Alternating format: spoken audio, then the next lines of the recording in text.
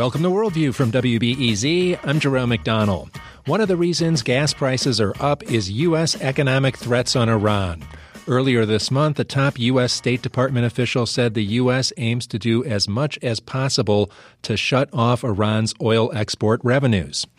Today, leaders from Germany, France, Britain, China, and Russia met with Iran to discuss ways to work around U.S. sanctions and save the Iran nuclear deal. With me is Trita Parsi, founder and president of the National Iranian-American Council. He's the author most recently of Losing an Enemy, Obama, Iran, and the Triumph of Diplomacy, about the Iran nuclear deal. Thanks for joining me, Trita. Thank you so much for having me. I wonder if we could start from 30,000 feet because there's something pretty unusual going on here. The U.S. allies in Europe and China and Russia and other countries as well, Turkey, India, they're all working around this idea of how they can get away from U.S. economic pressure and continue to work with Iran. How do you see what's going on here? We're seeing major shifts in the structures of international relations right now as a result of the Trump administration essentially deciding that Europe and other traditional close allies are no longer treated as such. And the Trump administration essentially pursuing a policy in which it sees international agreements and international institutions as serving more to constrain American power than to actually bring about stability that also is very positive for the United States. The U.S. is in isolation having this view. The rest of the world, particularly in Europe, views these international institutions and agreements as absolutely essential for the type of a world order that we currently have. And as a result, this is probably one of the strongest, deepest rifts between Europe and the United States that we have seen since World War II. Now, the negotiations between the members of the nuclear deal and Iran today, it sounded like they didn't go that great. Iran says that what they're being offered as economic compensation isn't enough. And the French foreign minister came out with a statement and said they must stop permanently threatening to break their commitments to the nuclear deal. They got to stop the threats so that we can find solutions so that Iran can have the necessary economic compensation. There seems to be some real stress between the parties here.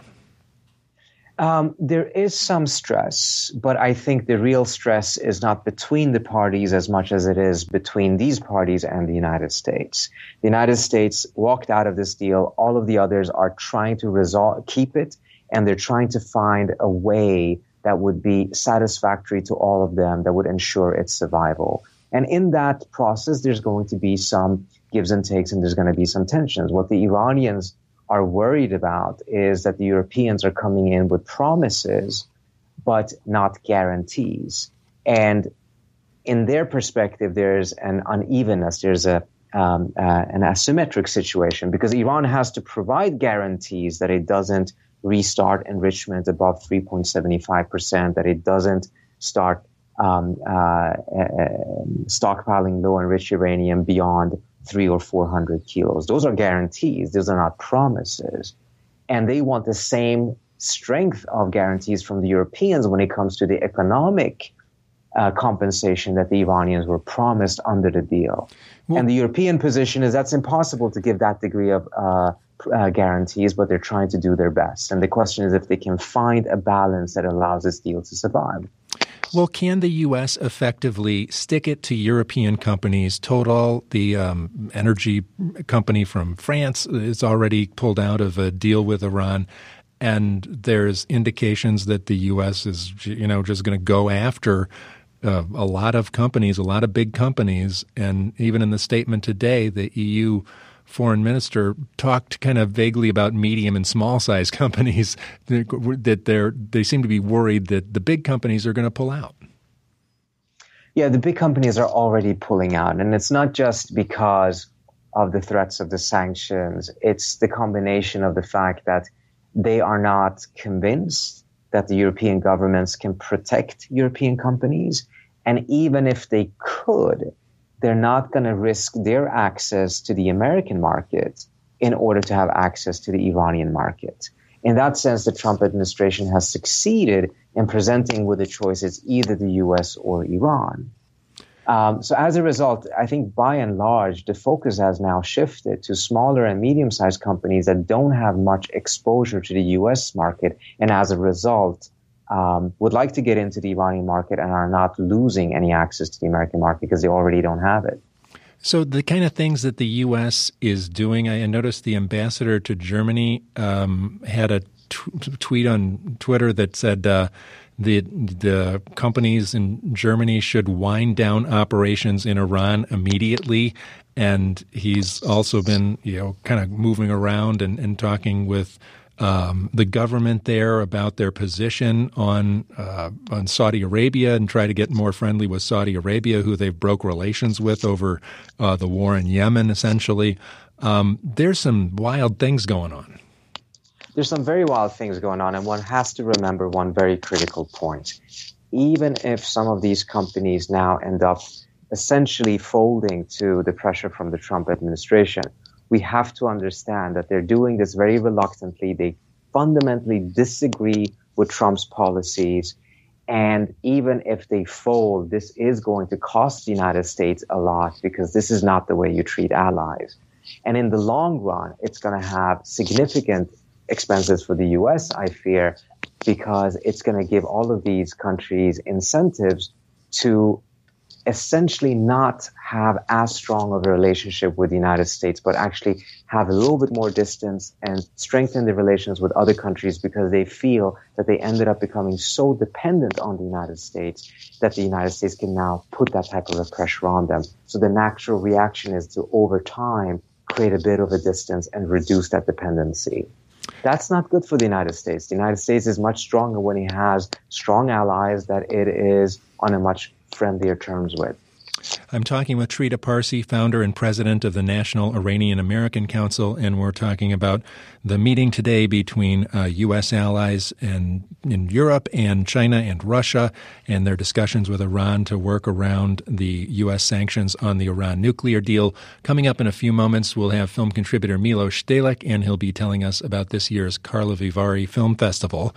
I wanted to say something about the players who are not in the Iran nuclear deal, Trita.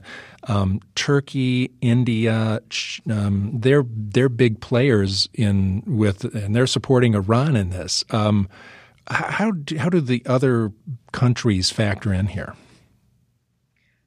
Those are very important countries at the end of the day, because if the Trump administration is going to succeed with what they're claiming that they want to do, which is to put so much pressure on Iran so that Iran essentially would have to capitulate, then you cannot afford having major countries like Russia, China, Turkey, India continue their trade and continue their oil sales or oil purchases of Iran from Iran. And there are no clear indications that those countries would fold. Now that perhaps the Indians will reduce their purchases a little bit, the Europeans may actually increase their purchases of Iranian oil in order to make sure that the nuclear deal survives. So you have, again, going back to your first question, a rather bizarre situation in which so many of these countries are working together against the United States. I wanted to say something about kind of some of the peripheral issues around Iran. I noticed that Rudolph Giuliani was speaking at the annual meeting of the National Council of Resistance of Iran, the Mujahideen Khalq organization. They had an event in Paris, and he was guaranteeing that the Trump administration was going to bring down the Iranian regime. There was also some sort of explosion, attempted bombing of this event, and people are accusing the Iranian government of being involved. What do you see going on here in the periphery? Well, if the listeners are starting to feel that this is sounding like Iraq all over again, well, it is because it is starting to become Iraq all over again. You have here an opposition group that up until just a couple of years ago was on the United States list of terrorist organizations with a very, very bloody past, including killing several Americans and serving as Saddam Hussein's personal militia in Iraq during the 1990s, doing a lot of ethnic cleansing on behalf of Saddam. They are now embraced by Giuliani and several people in the Trump administration, and they're talking about them as if they are now the new Ahmad Chalabi who's going to take power in Iran.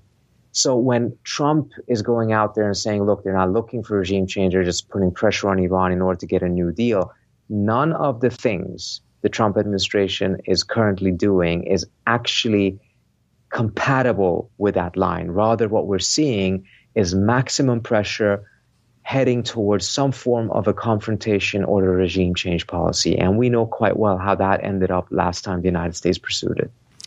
And the Mujahideen cult always manages to get an interesting crowd to their annual events. I mean, Stephen Harper, the former Prime Minister of Canada, was there.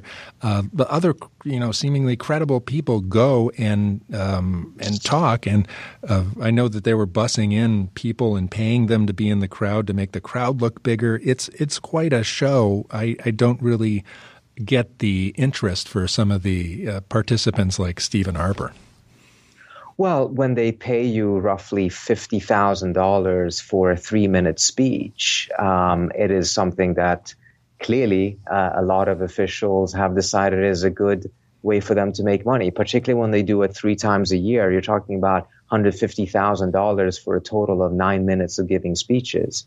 So that's how they're getting these people. And in addition, as you mentioned, most of the people in the crowd are actually not Iranian diaspora. They're actually bussed in from Poland and from some of the Eastern European countries. The promise is that you get a free trip to Paris. All you have to do is to sit at this event for 4 hours. And there's some very funny pictures on Twitter of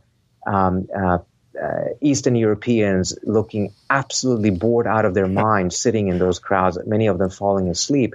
But this organization does it to fill it out and make it appear as if they actually have a strong following, and they don't.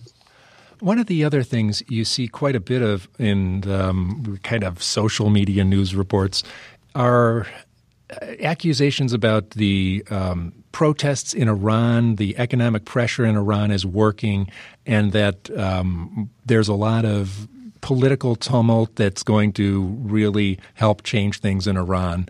How do you respond to the idea that some of the protests in Iran recently over economic conditions are gonna break the camel's back here, and something is going on? Well, something is going on. The people are extremely upset about the economic situation as well as the political situation. And in some parts of the country, the south of the country right now, you have an ongoing and long standing environmental crisis that has now reached a climax in which water scarcity has become a real issue. People warned about this 10 years ago, that Iran and many of the countries in the Middle East are going to be some of the first countries that will really feel the pain of climate change. And we're seeing it right now. And there's very genuine grievances that the government has not at all done enough to be able to prevent it from happening, or to at least alleviate some of these things. But at the same time, it's also very clear that there are elements on the outside that are trying to take advantage of these grievances and perhaps co-opt some of these protests in order to turn them into something more, in the sense of going all the way for regime change, etc. That doesn't mean that there aren't real grievances, though, and that these protests are not genuine and real. They are, but there's also a likelihood, a rather distinct likelihood, that there's elements on the outside that are further trying to fuel this. We just saw a report this past week that the Trump administration has put up a coordinating body with the Israeli government for the purpose of instigating protest inside of Iran. Before we let you go, I want to get back to the sanctions issue. And I noticed that European Union lawmakers backed a plan for the European Investment Bank to work inside of Iran the other day. Are wheels turning that we don't necessarily see in the news when it comes to the sanctions that are actually happening, that are making moves?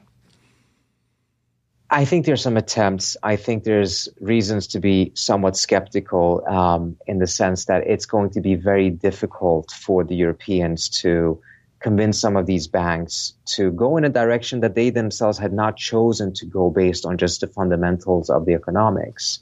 I think an effort by the Europeans to actually create a new bank whose only purpose would be to finance projects in Iran may actually have a higher likelihood of success than trying to push some of these existing things to go in this direction. But what you are seeing is that the Europeans are working very hard and thinking way outside of the box in order to save this nuclear deal, because for them, this is about national security. In the absence of this deal, and the Iranians then restarting their nuclear program, they believe, and in my view correctly, that we're going to be back on a path towards war with Iran. And that is something that would be an absolute disaster for the Middle East. And the Europeans will feel that very quickly because of refugee flows and other things, while the United States is protected by two oceans and as a result does not see the reverberations of this in the same way as the Europeans do. Trita Parsi is founder and president of the National Iranian-American Council. He's the author of Losing an Enemy, Obama, Iran, and the Triumph of Diplomacy. It's about the Iran nuclear deal. Thanks a lot for joining us and talking about the meeting in Europe today between the participants in the Iran nuclear deal and Iran. Thank you so much for having me.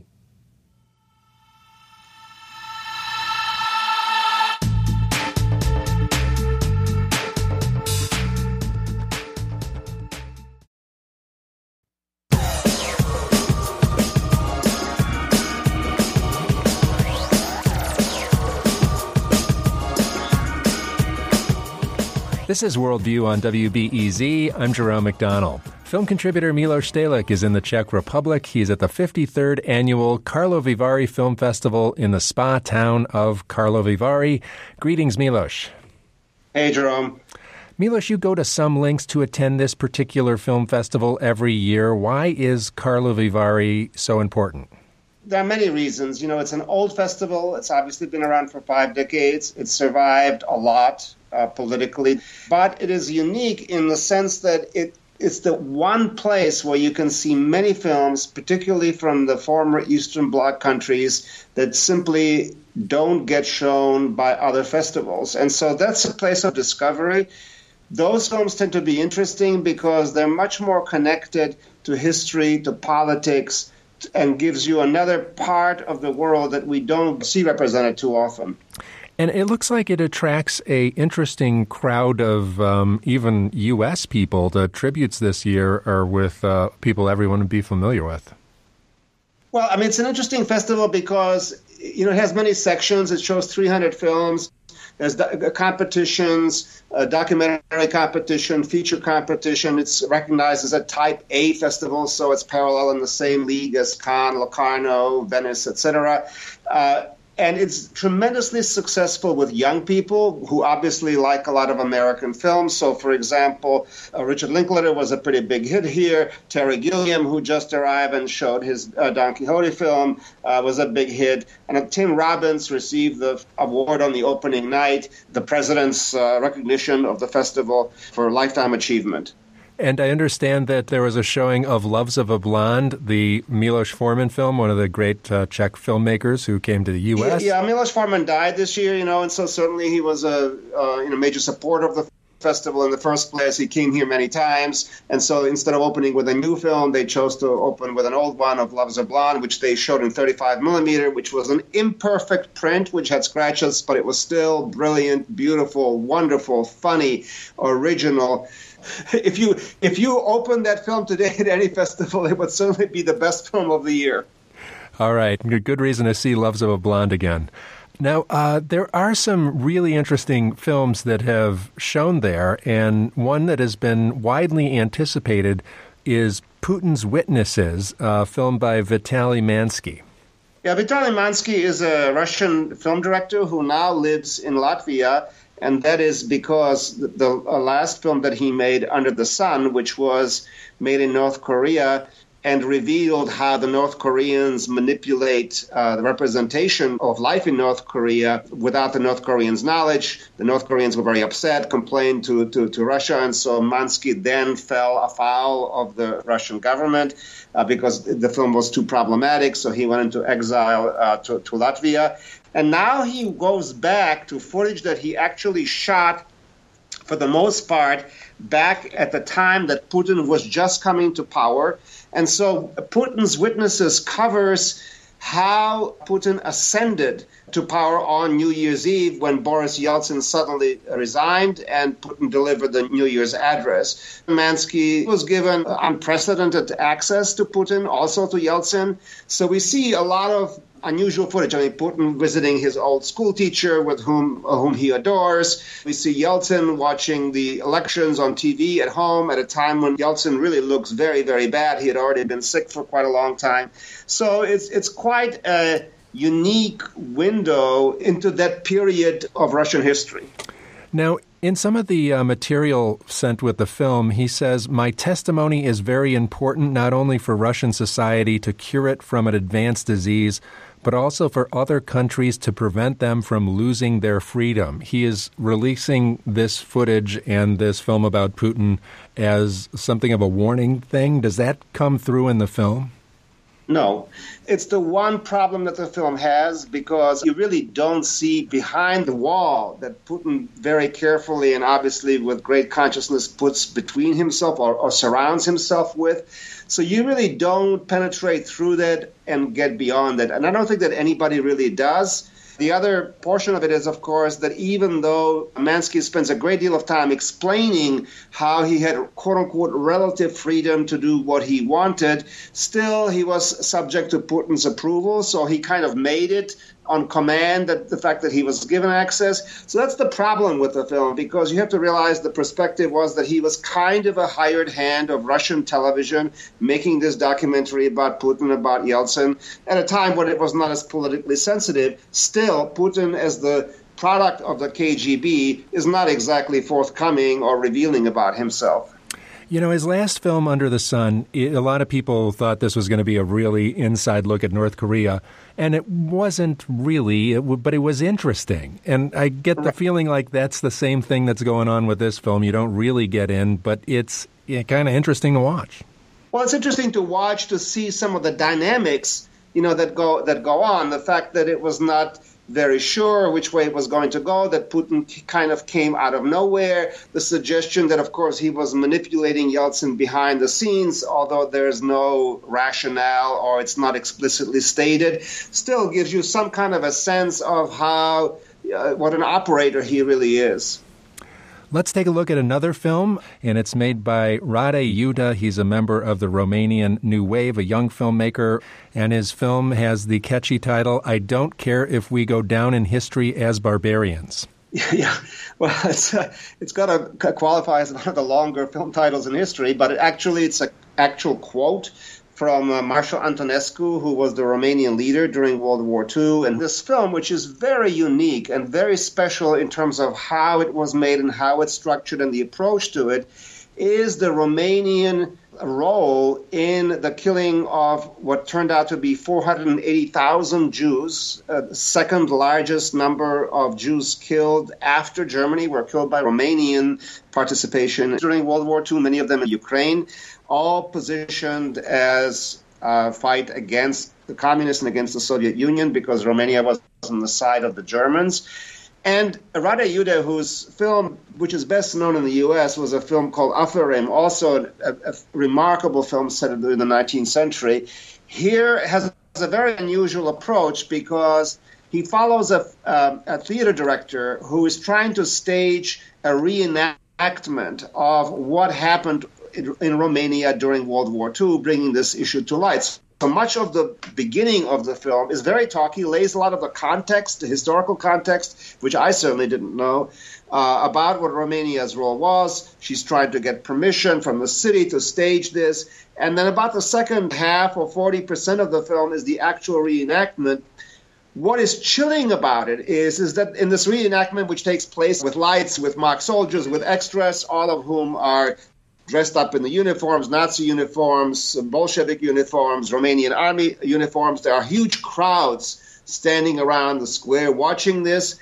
And, of course, most of them sympathize and cheer on the Romanians as they go, with their nationalistic fervor to execute the Jews. She uses a lot of interesting cinematic devices. For example, like Godard, the characters read from texts, including here from Isaac Babel and from Hannah Arendt, to give us this whole context.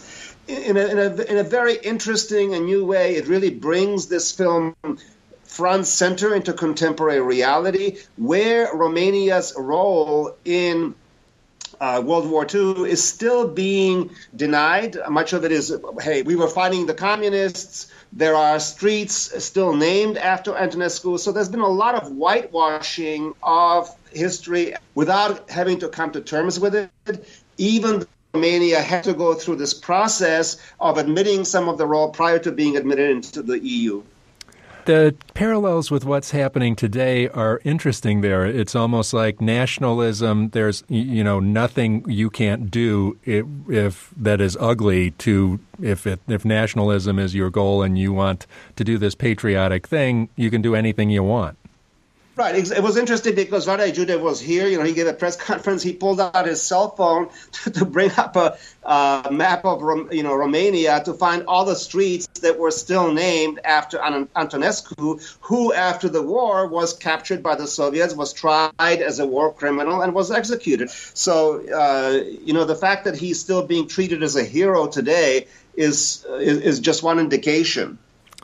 All right, that film is I Do Not Care If We Go Down in History as Barbarians. We're talking with Milos Stehlik. He is at the 53rd Karlovy Vary Film Festival in the Czech Republic.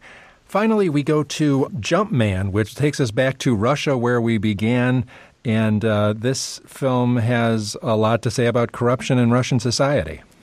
Yeah, it's directed by Ivan Tverdovsky. It's his third feature. His film before this was also kind of strange, called Zoology, in which the main character grows a tail like a mermaid. So that's the principle of it. Here we begin with a scene in which a mother, her name is Oksana, is giving up her child, her crying, screaming baby, which is being put into a baby box, which I guess exists in Russia for mothers or parents to put their babies or their children whom they don't want. Now we shift 16 years later. Denis, who is the young boy who, of course, has survived, is living in an orphanage. Mom comes to get him and kidnaps him out of the orphanage. She's living quite well. She's living in Moscow in a nice apartment. But she's a part of this whole circle of friends and people who engage and get Denis involved in running scams against motorists. So Denis becomes the Jumpman. That's the title. And actually, this is apparently taken from real life. Tverdovsky thought for quite a long time about making a documentary about this.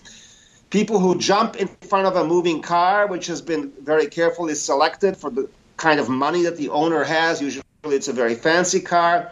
And somehow are trained to survive jumping in front of that car, feign injuries which are much worse than what they receive. And then, of course, the scam begins because the policeman who arrives on the scene, who is, of course, there prepared and waiting, writes up the report. The ambulance drivers who arrive, the admitting hospital, the doctor, the prosecutor, the defense attorney, the judge, all of them are in on the scheme, waiting, of course, for the victim, the car driver, to pay off a very large sum of money. So that's the scheme that goes on. In the process, of course, we see how precisely this corruption in Russia really reaches into every tenet of society, how the people who are part of this corruption absolutely don't care. Tverdovsky said that he made this film mostly for the young generation because he thought that this new young generation was really growing up disconnected and not caring about the ethics and morals of what it is that they do. They may know that their parents are involved in taking bribes and think nothing of it. It's part of the everyday scenario. The main character here, Denis, ultimately tries to get out of this and ends up going back to the orphanage, the only place where he can really find a human connection, some kind of love, some kind of understanding. What makes him so good, by the way, at being the Jumpman is because he has a medical condition in which he doesn't feel much pain. So that makes it possible for him to go through these quite daring stunts of jumping in front of a moving car. All right, that sounds like a completely fascinating film, Jumpman, and I hope we get to see that one. Milos, I wanted to say something about the documentary film great Claude Lanzmann, who died yesterday. We've talked about him a bunch on the program, and he did Shoah most notably, but lots of other films. And talk about a guy with a moral center. This guy had one. Well, I mean, this is the generation of filmmakers that in some ways we're losing. You know, a Romanian filmmaker, Lucian Pintelea, who was from this older generation, died this year. There's a quote from him in this Radu Jude film in which at one point he faced not being able to make films at all in Romania under Ceausescu, so he went into exile, and he told Ceausescu that if he was not allowed to make films or given some opportunity to emigrate and work, that he would set himself on fire. So Claude Lanzmann was of this character. Ermanno Olmi, an Italian filmmaker, post-neorealist great, who also died like 4 months ago. So we're losing this generation, which really represents an engagement with history, an engagement with the ethics and moral standing of society, and the feeling that we are each responsible to each other, that history has to be re-examined. In Lanzmann's case, he spent so much of his life going back through it, using every trick in the book to uncover what really went on in the concentration camps and during the Holocaust so many years later, because like what Radu Jude does in this film, nobody feels complicit. Everybody feels that history is behind us and we can go on. And it's not true unless we go back and really resolve and solve what happened and understand our feeling. Again, to go back to Radu Jude, which also kind of in some way reflects on Claude Lanzmann. He said here of how film can have an effect, because he said if he heard of a case in which somebody in California saw a film by Abbas Kiarostami, after which the empathetic understanding of Iran changed his views. And so if we know each other, we are less likely to bomb and hurt each other. Milos Delic at the Karlovy Vary Film Festival in the Czech Republic. Thanks a lot for joining us, and we'll talk to you soon. Thank you, Jerome.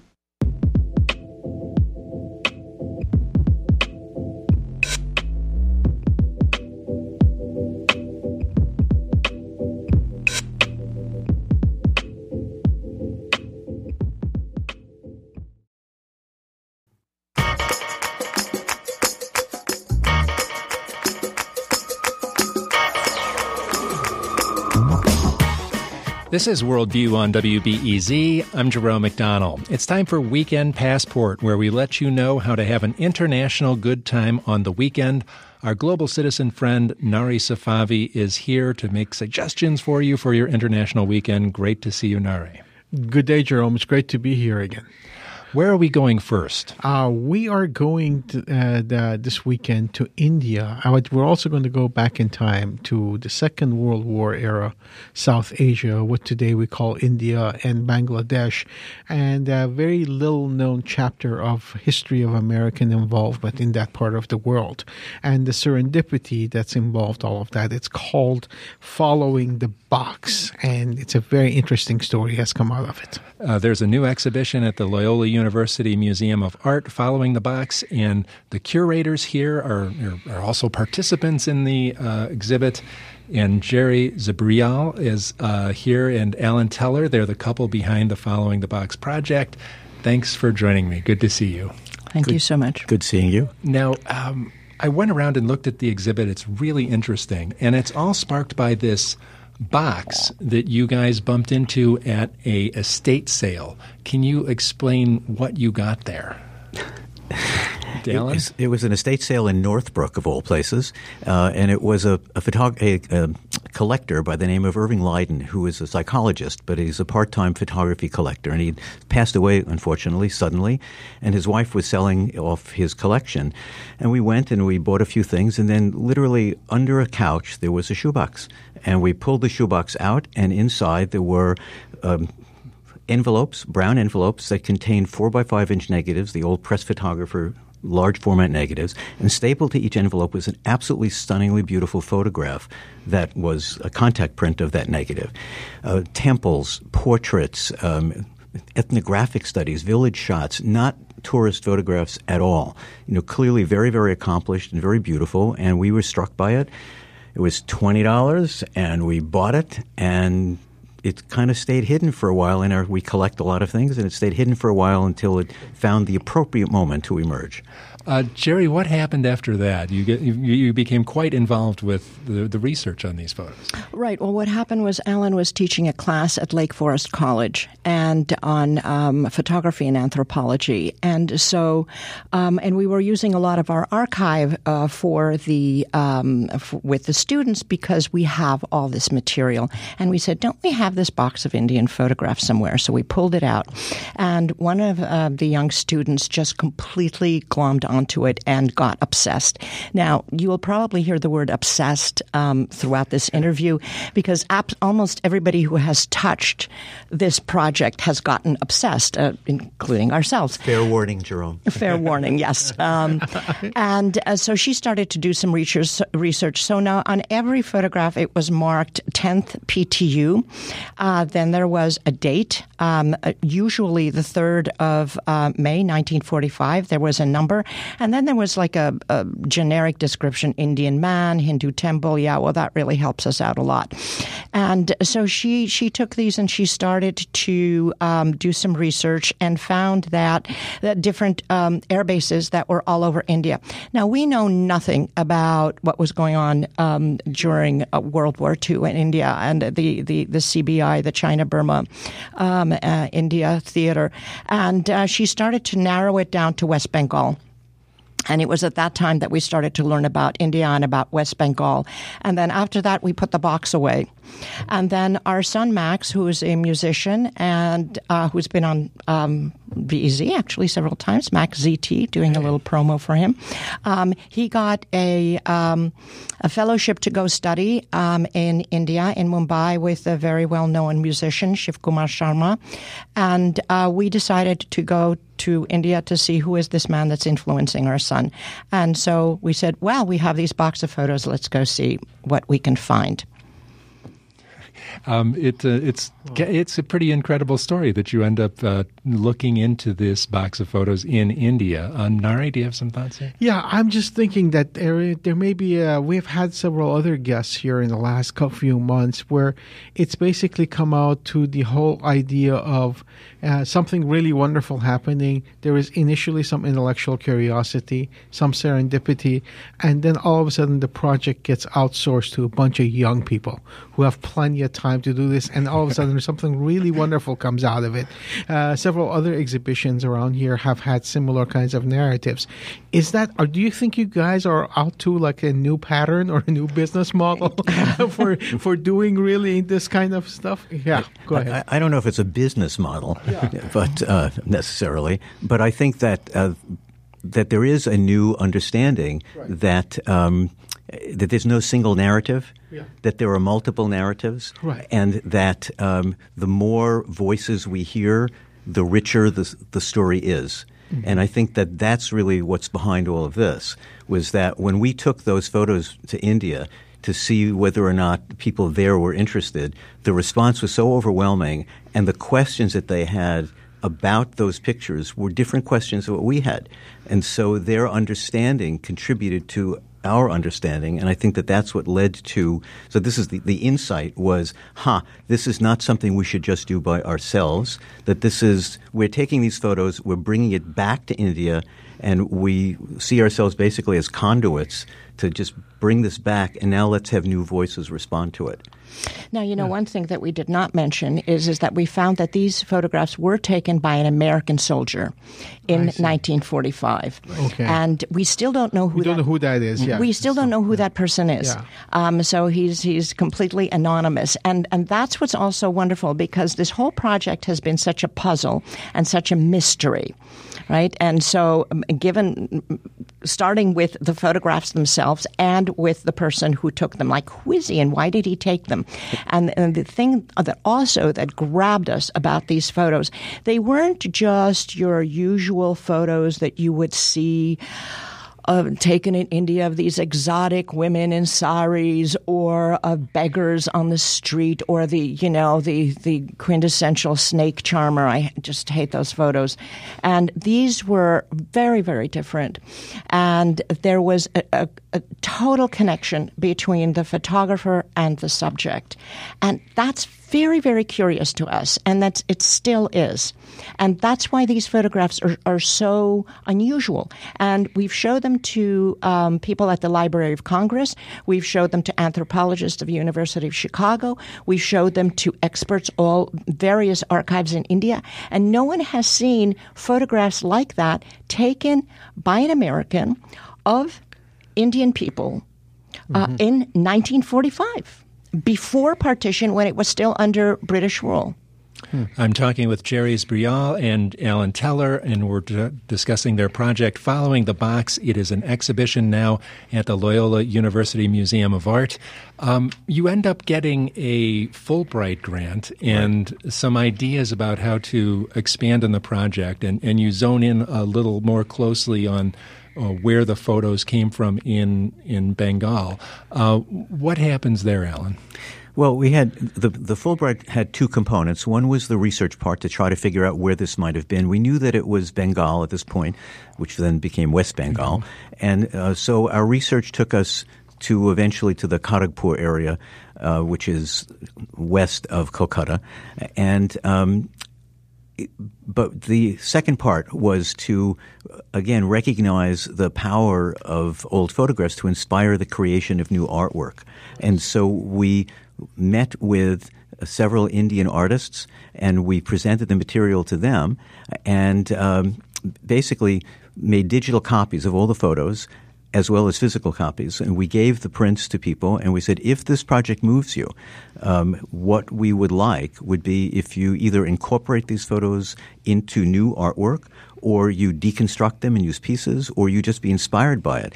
And we decided not to limit it just to photographers, but to work with filmmakers and painters and a comic book artist, a graphic novelist, folk artists, conceptual artists, installation artists, so that it broadened the scope, so that it wasn't just flat pieces, but it became a much more immersive thing. And that was a significant part of it. And one of your collaborators is here for the opening tonight and to work on the installation of his project. Chhatrapati Datto is here. Nice to meet you. Thanks for joining us. Thank you. It's great to be here with all of you.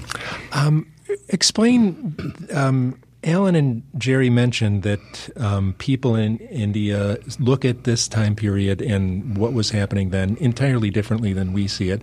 And what does 1943 mean to you and to most people who are familiar with West Bengal? Yeah, just to take that question a little ahead, I think primarily when a set of photographs like that are placed in front of you, you're actually faced with many issues. First of all, 70 years in today's context is a huge amount of time. A lot has happened in the last 20, forget about 70. And so, first of all, you're faced with this whole thing about trying to visualize another time, being in another time as an artist, and trying to really figure out what that time would mean in today's context. I mean, it is not just about creating an artwork that replicates a time, but about how that time means more in today's context. So as an artist, I think, this was a great challenge that a lot of us took up, and we're extremely happy to sort of have a challenge like this where we could not only get into the socio-political history of a time, but make it meaningful in today's context. And so in 1943, what was going on in Bengal in the China-Burma India theater? Yeah, if just to bring in a wider sort of scenario to it, I mean, Bengal is caught in between the Second World War without being part of the Second World War, just because it's part of the British Empire. Japan occupies Burma, which is the great, grain supplier at that point of time. And the whole Allied forces are extremely threatened that Japan would attack India through Burma. So that becomes a very crucial theater point in Second World War.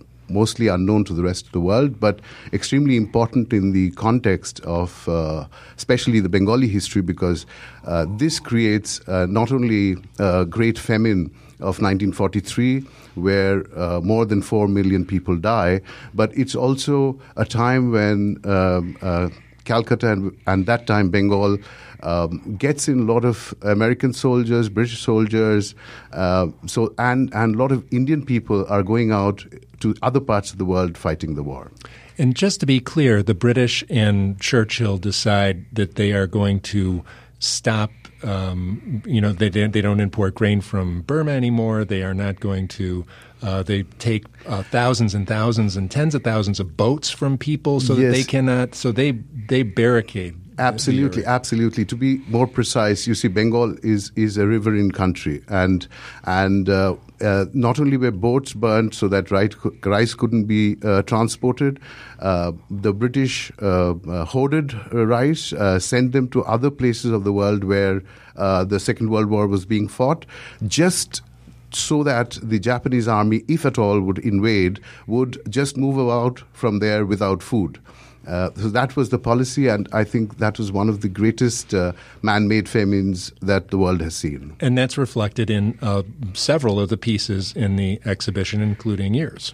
Yes, it has been touched upon by several artists. I have especially emphasized on not only the war, I have emphasized on the famine and to a great extent what American GI soldier would have felt at that point of time in Calcutta, viewing the world scene at that point, and also trying to connect the whole project with American posters, war propaganda posters, as well as memories of my childhood of war comics where the hero American soldier was out there trying to get the freedom for his country and the Allied forces. So all that comes together as part of memory and social history.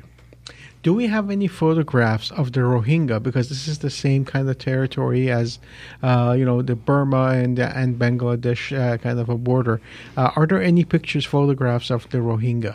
Not in this collection. No. This, incidentally, possibly the American GI who was taking these photographs was posted in one of the air bases around Kharagpur. So most of the villages, temples, air bases are locations around Kharagpur, which is very Bengal-centric, and it's not the Rohingya population which is down in Burma and Bangladesh.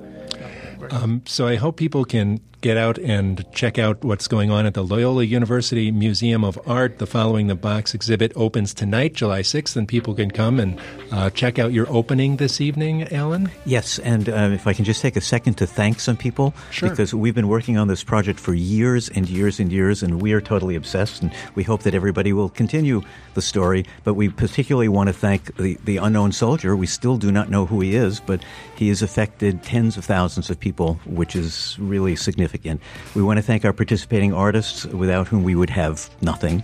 Thank you, Alan. They really have just done They did a beautiful work. variety of things. Everything the is graphic different. artists, the traditional artists. It's fantastic. Right. Everybody had a different approach. So we want to thank the Loyola University Museum of Art. We want to, in particular, want to thank Natasha Ritzma, who is the curator, and her unbelievable staff that have helped make this thing possible. And we want to thank Air India, which has flown over several of our artists, and there will be 2 more artists coming in October. So we want to give a special shout out to Air India and to the Fulbright, and long may it wave. And also, one of the very last thing is Kickstarter. We had launched a Kickstarter campaign, and we want to really thank all our supporters, all our friends throughout the year. We've been working on this for 5 years, and they had all been amazing. Jerry Zabriel and Alan Teller, the couple behind the Following the Box project. It is at the Loyola University Museum of Art through October 20th. And thanks very much for joining us, Chhatrapati Dato from India, and it's great to see you. I'm Jerome McDonnell. You've been listening to Worldview on WBEZ. Hi, it's Terry Gross, the host of Fresh Air. We bring you in-depth, long-form interviews with actors, directors, musicians, authors, journalists, and more. Listen to our Peabody Award-winning Fresh Air podcast from WHYY and NPR.